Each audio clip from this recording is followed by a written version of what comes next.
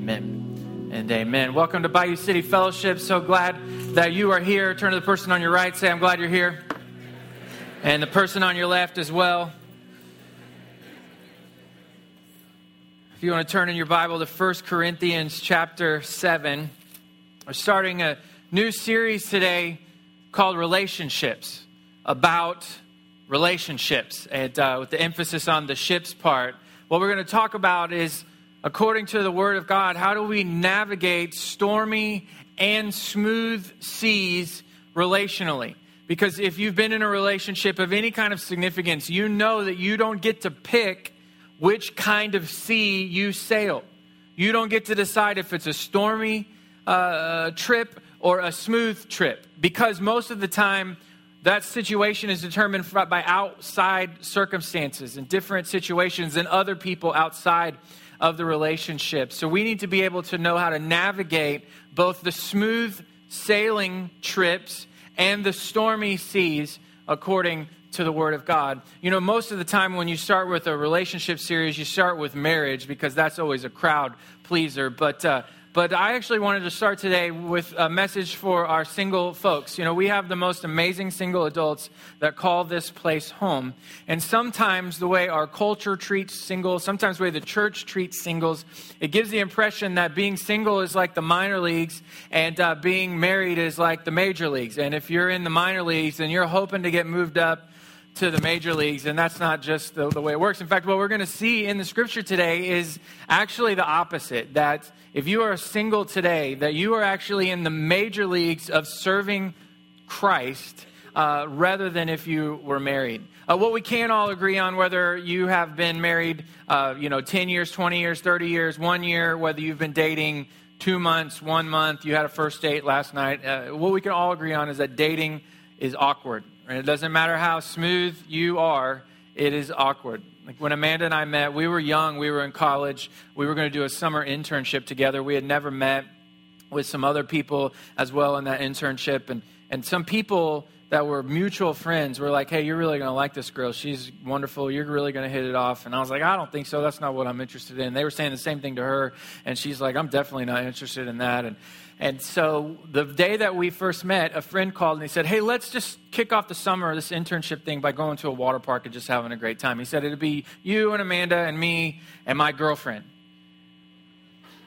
And I said, well, here's the deal. I'll go. Water park sounds fun, but you got to bring a fifth person. You bring a fifth person, that'd be great. Because it can't just be you guys madly in love on your way to the altar and then us two that have never met, but you've said some stuff to her and you've said some stuff to me. It just can't be like that. He's like, absolutely, I'll bring a fifth person, no problem. He shows up the next day at my house, pick me up, no fifth person. So there we are on our way to the water park. You know, going to a water park is super awkward because you have to take your shirt off, you know. This is back in the day, 15 years ago, so they didn't have those swim shirt things that you could wear. You either had to rock just a T-shirt or go shirtless. And so, I weighed about 130 pounds, but it wasn't like a swimmer 130 pounds where it's like real lean and cut. It was like you could count all of my ribs. That was the kind of 130 pounds I was. So I was not a big fan of taking off my shirt in front of this girl that I've never met. And even though I wasn't that interested in her, I mean, obviously I'm a human being. I want to be impressive and awesome to every person that I meet. So I wasn't pumped about taking my shirt off. I also wasn't super pumped because my hair situation was not at its, top form. Because before my current circumstances, I had a beautiful head of hair. Now you're like, well, that's kind of prideful. No, that's just stating a fact. Like, it was amazing, jet black, thick, full head of hair. And I had actually dyed it this weird red color on a dare. Got one of those boxes at a grocery store, and so I had red hair. I had my shirt off, and on top of that, I had just gone to get a haircut, and they had done a terrible job. It was so bad that I felt sorry for the person that cut my hair. I wasn't angry about it. I didn't demand my money back. It was like, you were so terrible at your job. I just am going to do nothing. And so I had a bad haircut. I had red hair and not like cool red hair, like neon red hair from a box from the Kroger. And then I had to take my shirt off. So it was just totally awkward. And at a water park, they have these rides where you go down the slides in the inner tube. You tracking with me. And you can either ride by yourself in a single tube or you can ride in the double tube. So we get up to one of these rides, and you can go left to grab a single tube, or you can go right to grab the double tube. And our friends, they go for the double tube. They're in love. They're committed. This till death do them part. So they obviously want to ride together where one of their feet is in the other face. It's just natural. And so they grab that. And so Amanda and I are kind of standing there as we're walking up, and, you know, it's a decision that we're going to make. And I've seen her now, so I'm leaning towards a double tube, you know. I'm interested in it. I'm praying about it right there.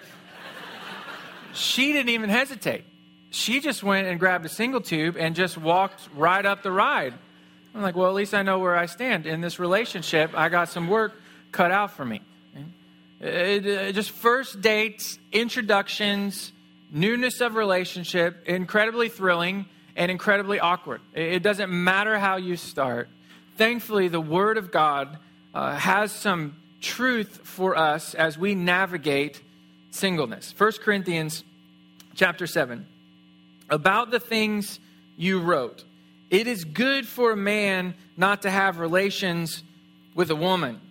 So he says about the things that you wrote. So they have written him a letter. The Corinthian church has written the Apostle Paul a letter. We don't have a copy of that, but this is a response to what they wrote. And then the next phrase is a quotation from their letter. About the things that you wrote, and here's what you wrote: it is good for a man not to have relations with a woman. Now, that seems like a weird statement just kind of by itself. But there were two camps in the Corinthian church. There were those who would say, hey, we are in Christ. Jesus has forgiven all of our sins, past, present, and even future. So we're just going to do whatever we want. We're going to live however we want. And that includes our sexuality. And so there were just absolutely no rules for this certain faction inside the church. And then you had another group, and it was the exact opposite. They were actually practicing marital celibacy. So they were married, but they were saying, in the name of holiness, in the name of righteousness, in light of Jesus' return, we're not even going to participate with each other, even though we clearly could. And so he's quoting them. It is good for a man not to have relations with a woman, but because of sexual immorality, each man should have his own wife, and each woman should have her own husband. A husband should fulfill his marital duty to his wife, and likewise a wife to her husband. And a wife does not have authority over her own body, but her husband does. Equally, in the same way, a husband does not have authority over his own body, but his wife does. Do not deprive one another, except when you agree for a time to devote yourselves to prayer, and then come together again. Otherwise, Satan may tempt you because of your lack of self-control. I say this as a concession, not as a command. I wish that all people were just like me. What he's saying? He's saying, I wish everybody was actually single, but each has his own gift from God, one this and another that. And he says it again. I say to the unmarried, verse 8, and to the widows, it is good for them if they remain as I am, if they remain single. But if they do not have self-control, they should marry, for it is better to marry than to burn with desire. Verse 17. However, each one must live his life in the situation the Lord assigned when God called him. This is what I command in all the churches. Was anyone already circumcised when he was called? He should not undo his circumcision. So what he's saying is, if you are of Jewish heritage and Jewish practice, and then you completed that by believing in Jesus, you don't have to pretend to not be Jewish. Was anyone called while uncircumcised? He should not get circumcised. He's saying, were any of you Gentiles, meaning not practicing Jews when you became a Jesus follower? Then just keep on doing that. You don't have to change and suddenly become Jewish just because you were a Christian. Verse 19, circumcision does not matter and uncircumcision does not matter, but keeping God's commandments does. Each person should remain in the life situation in which he was called. Were you called while a slave? It should not be a concern to you. But if you can become free, by all means take the opportunity. For he who is called by the Lord as a slave is the Lord's freedman. Likewise, he who is called as a free man is Christ's slave. You were bought at a price. Do not become slaves of men. Brothers, each person should remain with God in whatever situation he was called. Verse 25, about virgins. Now, virgins is a stand-in for the betrothed or engaged. In fact, your version of the Bible may translate it in such a way. I have no command from the Lord, but I do give an opinion as one who by the Lord's mercy is trustworthy. Therefore, I consider this to be good because of the present distress. It is fine for a man to stay as he is. Are you bound to a wife? Do not seek to be loosed. Are you loosed from a wife? Do not seek a wife. However, if you do get married, you have not sinned. And if a virgin or an engaged person marries, she has not sinned. But such people will have trouble in this life, and I am trying to spare you. And I say this, brothers, the time is limited. So from now on, those who have wives should be as though they had none, and those who weep as though they did not weep, and those who rejoice as they did not rejoice, those who buy as though they did not possess, and those who use the world as though they did not make full use of it. For this world in its current form is passing away. I want you to be without concerns, verse 32. An unmarried man is concerned about the things of the Lord, how he may please the Lord. But a married man is concerned about the things of the world, how he may please his wife. And he is divided. An unmarried woman or a virgin is concerned about the things of the Lord, so that she may be holy both in body and in spirit. But a married man is concerned about the things of the world, how she may please her husband. Now I am saying this for your own benefit, not to put a restraint on you, but because of what is proper, and so that you may be devoted to the Lord without distraction. But if any man thinks he is acting improperly towards his virgin or fiancé, if she is past marriageable age, and so it must be, he can do what he wants. So he's speaking into a set of fiancés that were a part of an arranged marriage. Verse 37, but he who stands firm in his heart, who is under no compulsion, but has control over his own will, and has decided in his heart to keep his own virgin, will do well. Meaning they're engaged, they're betrothed, an arranged marriage, but they're not going to actually get married in the name of Jesus. So then he who marries his virgin does well, but he who does not marry will do better. A wife is bound as long as her husband is living, but if her husband dies, she is free to be married to anyone she wants, only in the Lord, meaning only another believer. But she is happier if she remains as she is, in my opinion, and I think that I also have the Spirit of God. So he's giving a different opinion, but he's saying, listen, I feel like I'm as filled with the Spirit. He says earlier, I'm not quoting Jesus on these things, but I believe that I'm being led by the Spirit as I share these things with you. A few simple observations. Number one, being single is actually a good thing. I mean, that's the impression that we get from these verses. Being single is not a disease, according to the Word of God. Being single is not pre-marriage, according to the Word of God. Being single is not, there must be something wrong with them or else they would have already worked out. Being single is actually a very good thing. But a lot of us view singleness as only pre-marriage. That's the way married people view their own singleness. That's the way married people view other people's singleness. And probably because of those two things, a lot of single people look at their own singleness as just the stage before I get married. But if that's the way that you view your singleness, just pre-marriage, I'm in the minor leagues, but I'm hoping to be called up into the major leagues.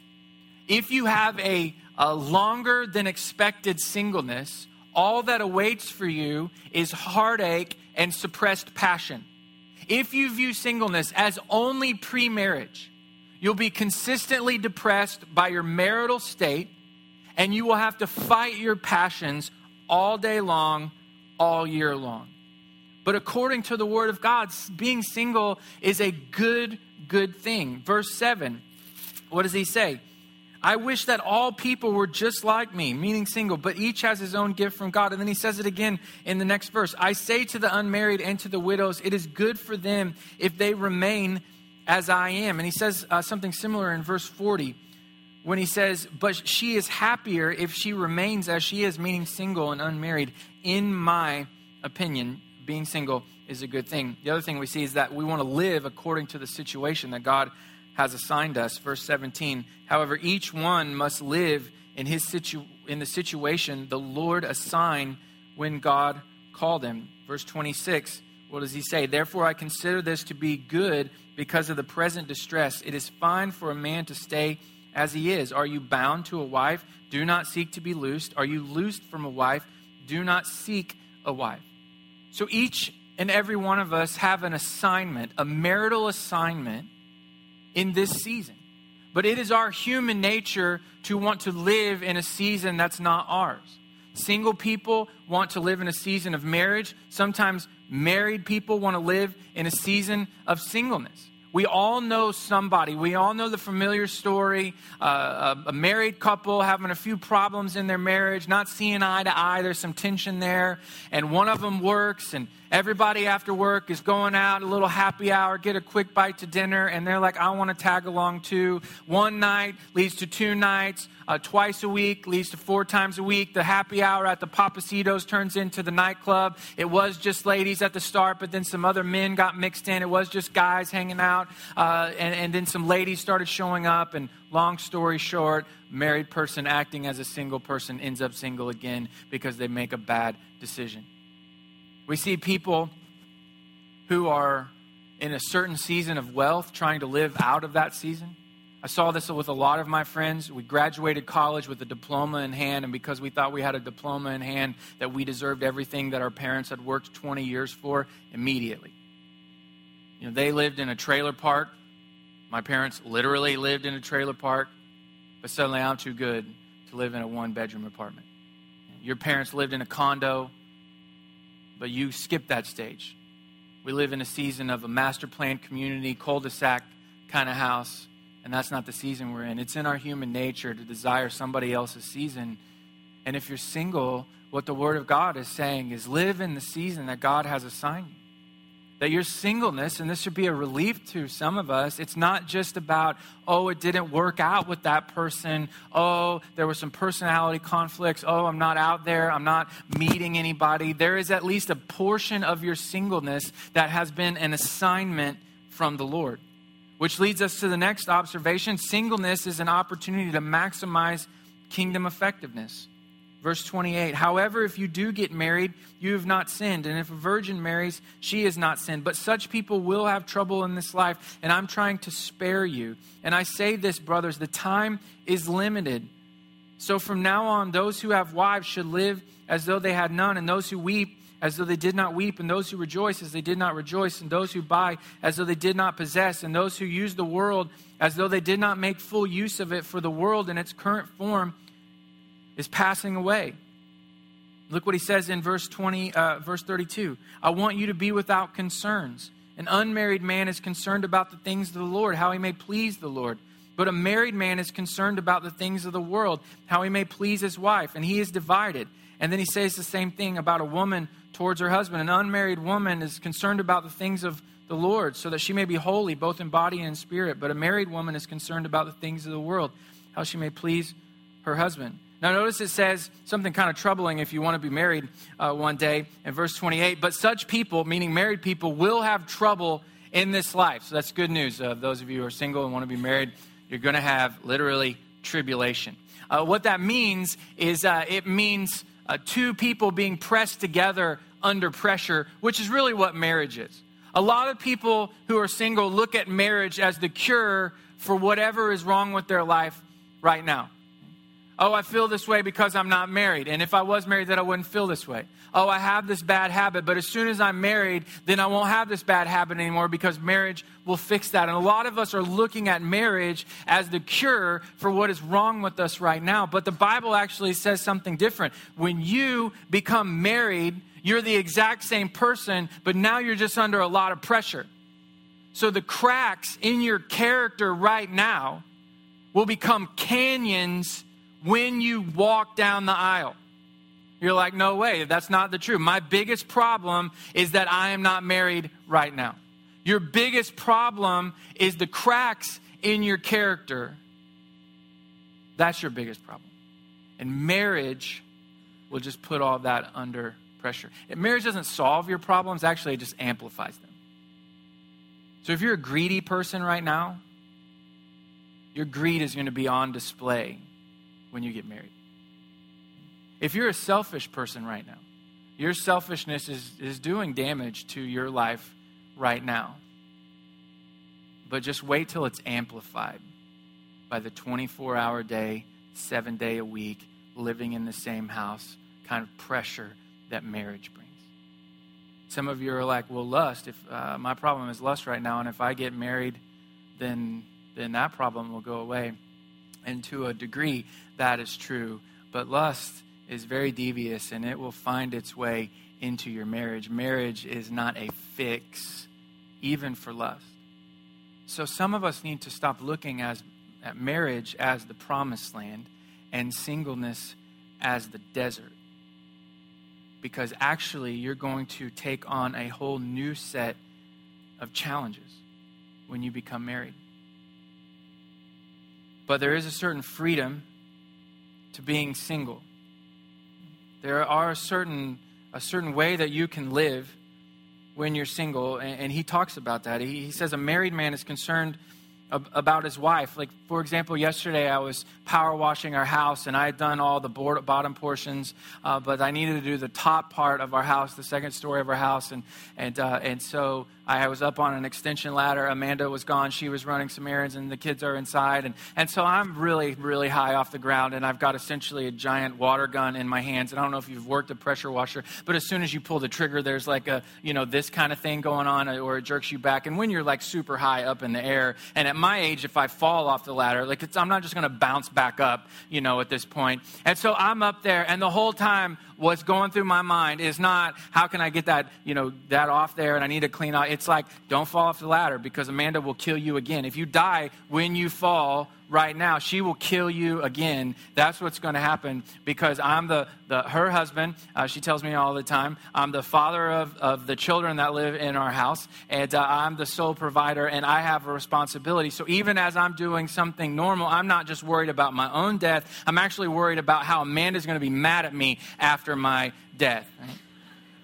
And that's a concern that when I was single, I didn't have that. I was just worried about my own death, right?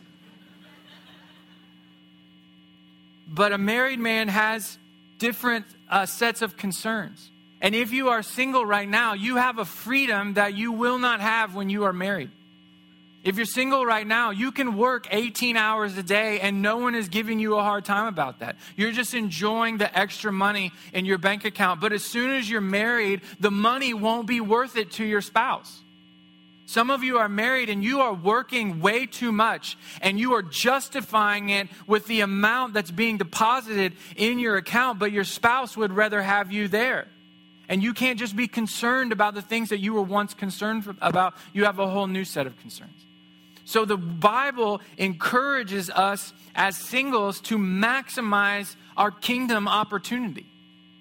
This week we had this amazing event, which I know many of you are part of, Bayou City Nights, our version of Vacation Bible School. We took it on the road, and it was at this amazing baseball field that was really, really just a great, great place. And this baseball field has a baseball league for kids who normally wouldn't get to be able to play in a baseball league because they can't afford the equipment, they can't afford the travel, and they can't afford the league fees. And so this baseball complex really just puts it on for free. And so we were talking with them this week, these people who run the league, and they're like, we got more than enough kids, we got more than enough fields, we got more than enough time, we just don't have enough coaches. We just don't have enough people who would be willing to show up after work and spend a couple of hours with these kids, building them up and teaching them games. Listen, if you're a single man in here, even if you have nominal baseball experience, why don't you use your singleness to build up and breathe some life into some kids that probably don't get it very often? Ladies, you're single, you got time after work to stop by one of the schools in this neighborhood that doesn't get a lot of attention and say, I want to mentor a third grader. I want to mentor a fifth grade little girl. You have time to do that? You have time to volunteer in your community group. You have time to open up your home, your apartment, to host people. You have a freedom right now that you won't have when you're married. And God is asking you to steward your singleness well. Because your singleness is not just your situation. It's an assignment from God. And the last thing that we see, pursue marriage if long-term pure singleness is not an option for you. Verse 9, Paul says, but if they do not have self-control, they should marry, for it is better to marry than to burn with desire. Burn with desire, it's a slow burn that overtakes you over time. You know, sex is affirmed by God within the context of biblical marriage. In fact, it's not just affirmed within biblical marriage, it's blessed by God. And a big piece of husband and wife oneness is sex. And when you take sex outside of marriage, there is that oneness, but without the God-ordained and God commitment. It would be like if you took, two pieces of duct tape. I don't know if you've ever messed around with that, but you put two pieces of duct tape together and you let them sit there for a while and then you try to rip them apart. What happens? Well, you can work really hard to get them apart, but they don't come out clean. Part of them gets ripped. They get tangled up. And really, you can't tell what was the one piece and what was the other piece. It's just a giant mess. And that's what happens when you take sex out of God's ordained context of marriage. There's still oneness there, but you're doing damage to yourself after every break. That's where some of you are like, well, it's okay because we're headed to the altar.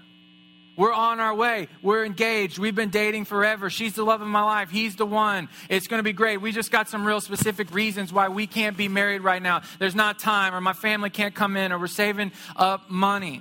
But we're going to get married one day. Listen, if you're going to get married one day and you're already sleeping together, just go ahead and get married today. I mean, that's what the Bible would encourage you to do. Now, you got to ask a bunch of other questions. But the fact, we're headed there anyway, is not a justification. In fact, having sex with your fiance, living together, it's actually hurting your relationship. You're like, yeah, but it saves money. It's saving you money on the way to the dissolution of your relationship. A couple of reasons. Number one, that oneness before you get married, it's actually just acting as a Band-Aid covering up some pretty serious issues. You don't ever have to discuss anything if you can always end the night in sex. You don't have to work through a fight. It's just a Band-Aid. And some of you are in relationships right now and you're sleeping with your significant other and you think everything is great because the oneness is there and the oneness makes you feel good and the oneness is nice and the oneness makes you feel loved and the oneness makes you feel taken care of and the oneness makes you feel appreciated. But it's actually just a Band-Aid on some pretty serious issues. Or it's creating an artificial buzz that won't be there when you walk down the aisle. See, there's a part of every single one of us, the thrill of doing something wrong is enticing. When you know that you're not supposed to do it, it kind of feels a little rebellious, and rebellion is a little attractive. And it's actually creating a buzz for you in that intimacy that won't be there once you get married. See, here's what you want as a Christian single adult. You want to stand at your wedding reception looking at your watch. You want to ask a question. How long do I have to stay here and still call it honoring my parents? What's the right amount of time that we have to be here and still be a good steward of the money that we have spent on this shindig? Can I leave at 7? The wedding started at 6. Can I leave at 7:30? That's how you want to feel on your wedding day.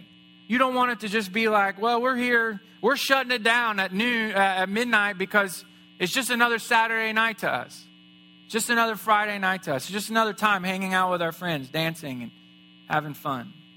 You want it to be special. You want there to be something there. A lot of us are on our way to robbing one another of the greatest day of your life. You want to stand at your wedding and go, that was the most amazing day of my whole life. You don't want it to be like, oh yeah, it was good. We just sealed the deal. No, it's a holy union. God gluing you together. And he uses sex to do that. So if you look at your life, I look at my life, and we know that long-term, pure singleness is not an option, then it probably means that God has marriage for you in the future. So what? What's our application as we finish this morning. Number one, establish the what before the who. Establish the what before the who. Singleness, as we've seen, is an opportunity for maximum kingdom effectiveness. What are you going to do with your life?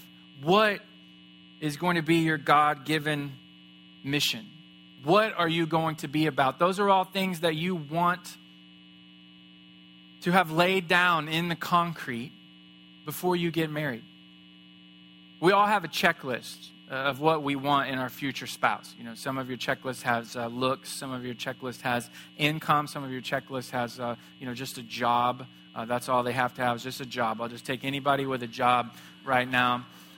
I don't know what's in your checklist, but we all have a checklist. On Amanda's checklist was a certain height requirement that she had for her future spouse. Thankfully, her list was, she was not super committed to her list once we met. Right, we all have a checklist. I had a checklist, she had a checklist, you have a checklist. But I just wonder, do you have a checklist for yourself? Do you have the things that you are requiring of you before you get married? Because that's really what will make or break your marriage. Is that you are becoming the person that God wants you to become. And as you become the person God wants you to become, you will find somebody and be attracted to someone who is becoming the person that God wants them to become. What things have you laid down in the concrete? Have you laid down in the concrete that you're going to be a follower of Jesus with all of your heart and all of your soul and all of your mind and all your strength? Is that a done deal for you? Have you established for all the days of my life, I'm going to follow Jesus? Have you laid in the concrete that you're going to be committed to the church of Jesus on planet Earth in all of its strength and all of its weakness, all of its glory, even in all of its shame? Are you going to be here Sunday after Sunday? Are you going to serve? Are you going to have a blue shirt on? Are you going to be committed? Are you going to build up the church of Jesus? Have you laid that in the concrete? Are you going to be committed lover and consumer of God's word? You're going to read it, that you're going to meditate on it, that you're going to take it in. There aren't going to be very many days that go by that your future spouse is not going to catch you with your Bible out on the table. Have you laid that in the concrete? Are you going to be a benefit to whatever city you find yourself in Jesus' name? Are you going to order your life according to God's will? Are you going to follow his call wherever it takes? Those are the things that you want to lay down in permanence before you even begin to ask the who question. And once you focus on the what, you trust God with the who. See, you and I, we're responsible for being a good steward of this assignment or the season that God has called us to. So we want to get to work. We want to get busy with the things that matter most. And as you do that, as you concern yourself with the things that have eternal value, the things that God has called you to, hopefully, prayerfully, ideally, probably what's going to happen is you concern yourself with those things, you're going to look over to your right, and there's going to be the most beautiful woman you've ever seen. And she's going to have being focused herself on the things that matter most. She's going to be living for Christ. She's going to be committed to Jesus. And God is going to bring you two together. So you keep doing the same things, but instead of doing them alone, you're doing them together. And that's when your marriage is about more than sex, and it's about more than houses, and it's about more than kids, and more than jobs, and more than vacations, and more than retirement. It's about Jesus. It's from him, for him, and to him. A couple of months ago, Amanda started watching our wedding video with our children. I'm not a big fan of our wedding video because one of us cried all the way through it, and it's a little fuzzy about which one of us did that. But she gathered us all around, and the kids were eating it up and watching mommy and daddy get married. And it had been a long time since I had watched it, and it was great. I think everybody loves their wedding, and you probably think your wedding is better than my wedding, but you're wrong. Mine was the best in the whole world. But what I loved watching it back so much about our wedding is it felt like half marital union and half commissioning. It felt a little bit like these two people joining their lives together in holy matrimony. And it felt a whole lot like family and friends coming around a 21-year-old and a 22-year-old saying God is going to do something significant with their lives, and these two are going to follow his call wherever they go, and they're going to do it together. And I love that. I think that marriage that was just about all that other stuff would be totally boring. Because you want your marriage to have a mission. Because you have a mission. You want to be able to share that. You want to be able to come home after work and vent your frustrations about work, but do it in the light of the gospel of Jesus. You want to leave church and talk about how the Word of God has stirred you up and what that means for you personally. You want to be able to have those conversations with your spouse. You want to be able to get in the car with your spouse and drive in from the suburbs to come and serve children in the middle of Spring Branch in Jesus' name. You want to be able to do that together. You want a marriage with a mission. And that only happens when you, as a single person, focus on the what and you trust God with the who. And then finally, you want to be brave, you want to be slow, and you want to be pure. To find the one that God has for you, that future spouse, you're going to have to be brave. You're going to have to sign up for online. You're going to have to risk dating. You're going to have to actually, men, ask a woman out to dinner. You can't just friend her enough for her to make the reservation. You're going to have to do it. It's going to be dead scary. You're going to sweat. You'll probably cry a little bit before it happens. But you're going to make it. You're going to have to be brave. You have to put yourself out there. You have to be brave. What I've found, just in my observation, is that some singles are driving their single car 120 miles an hour. And they're just being reckless. They're going so fast. And then you have a lot of other people who have parked their car in the garage and are waiting for God to bring someone to their front door, knock on it, and go, "Hello, I'm your future wife." And it's not going to be either one of those. You're going to have to be brave. The good news is, men, there are 3.4 billion women on the earth. One of them will go and have coffee with you. I feel certain about it. Ladies, you actually have a better odds. There are 3.8 billion men, but you're going to have to be brave. But you also want to be slow. You want to be slow because there's no point in compromising. Again, because there are 3.4 billion women out there, you don't need to compromise for this one. Ladies, there are 3.8 billion men in the world. You don't need to lower your standards for this one.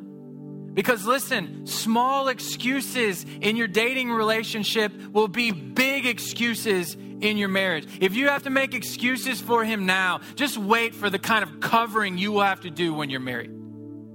So don't compromise. Be slow. And when you're slow, then you know that you're leading your life with wholeness. When dating relationships happen really, really fast, it's usually our weaknesses that are leading the way.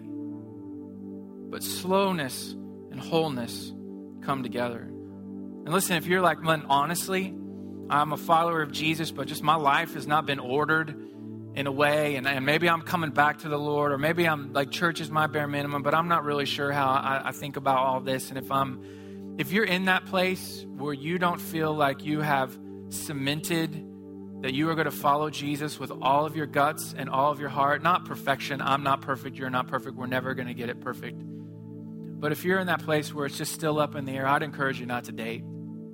I'd encourage you, definitely don't get married.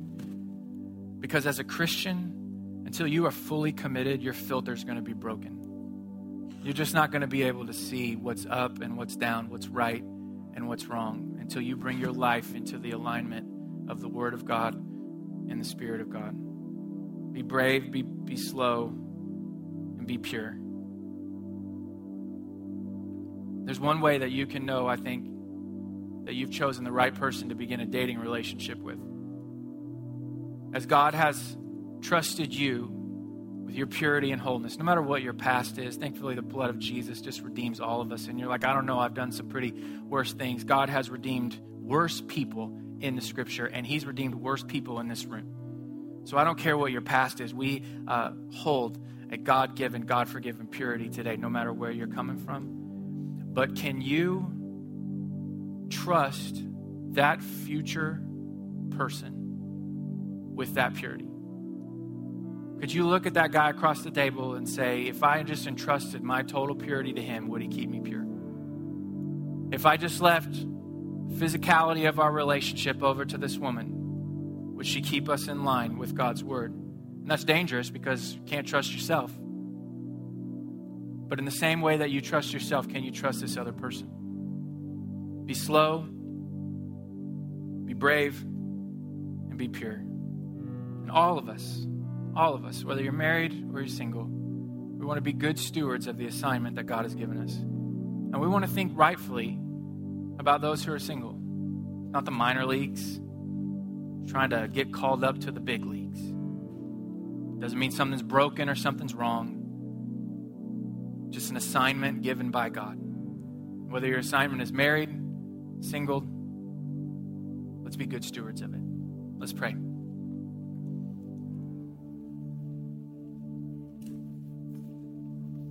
God, we thank you for your word, and we thank you that it just speaks right into the middle of what seems to be a pretty specific topic. Just pray it would continue to, your word would continue to wash over us like a wave. We would respond to it accordingly. Jesus, we commit ourselves to you. We want to follow you. Single, married, with kids, without kids. Good days, bad days. We're committed to following your path. We ask these things in Jesus' name. Amen.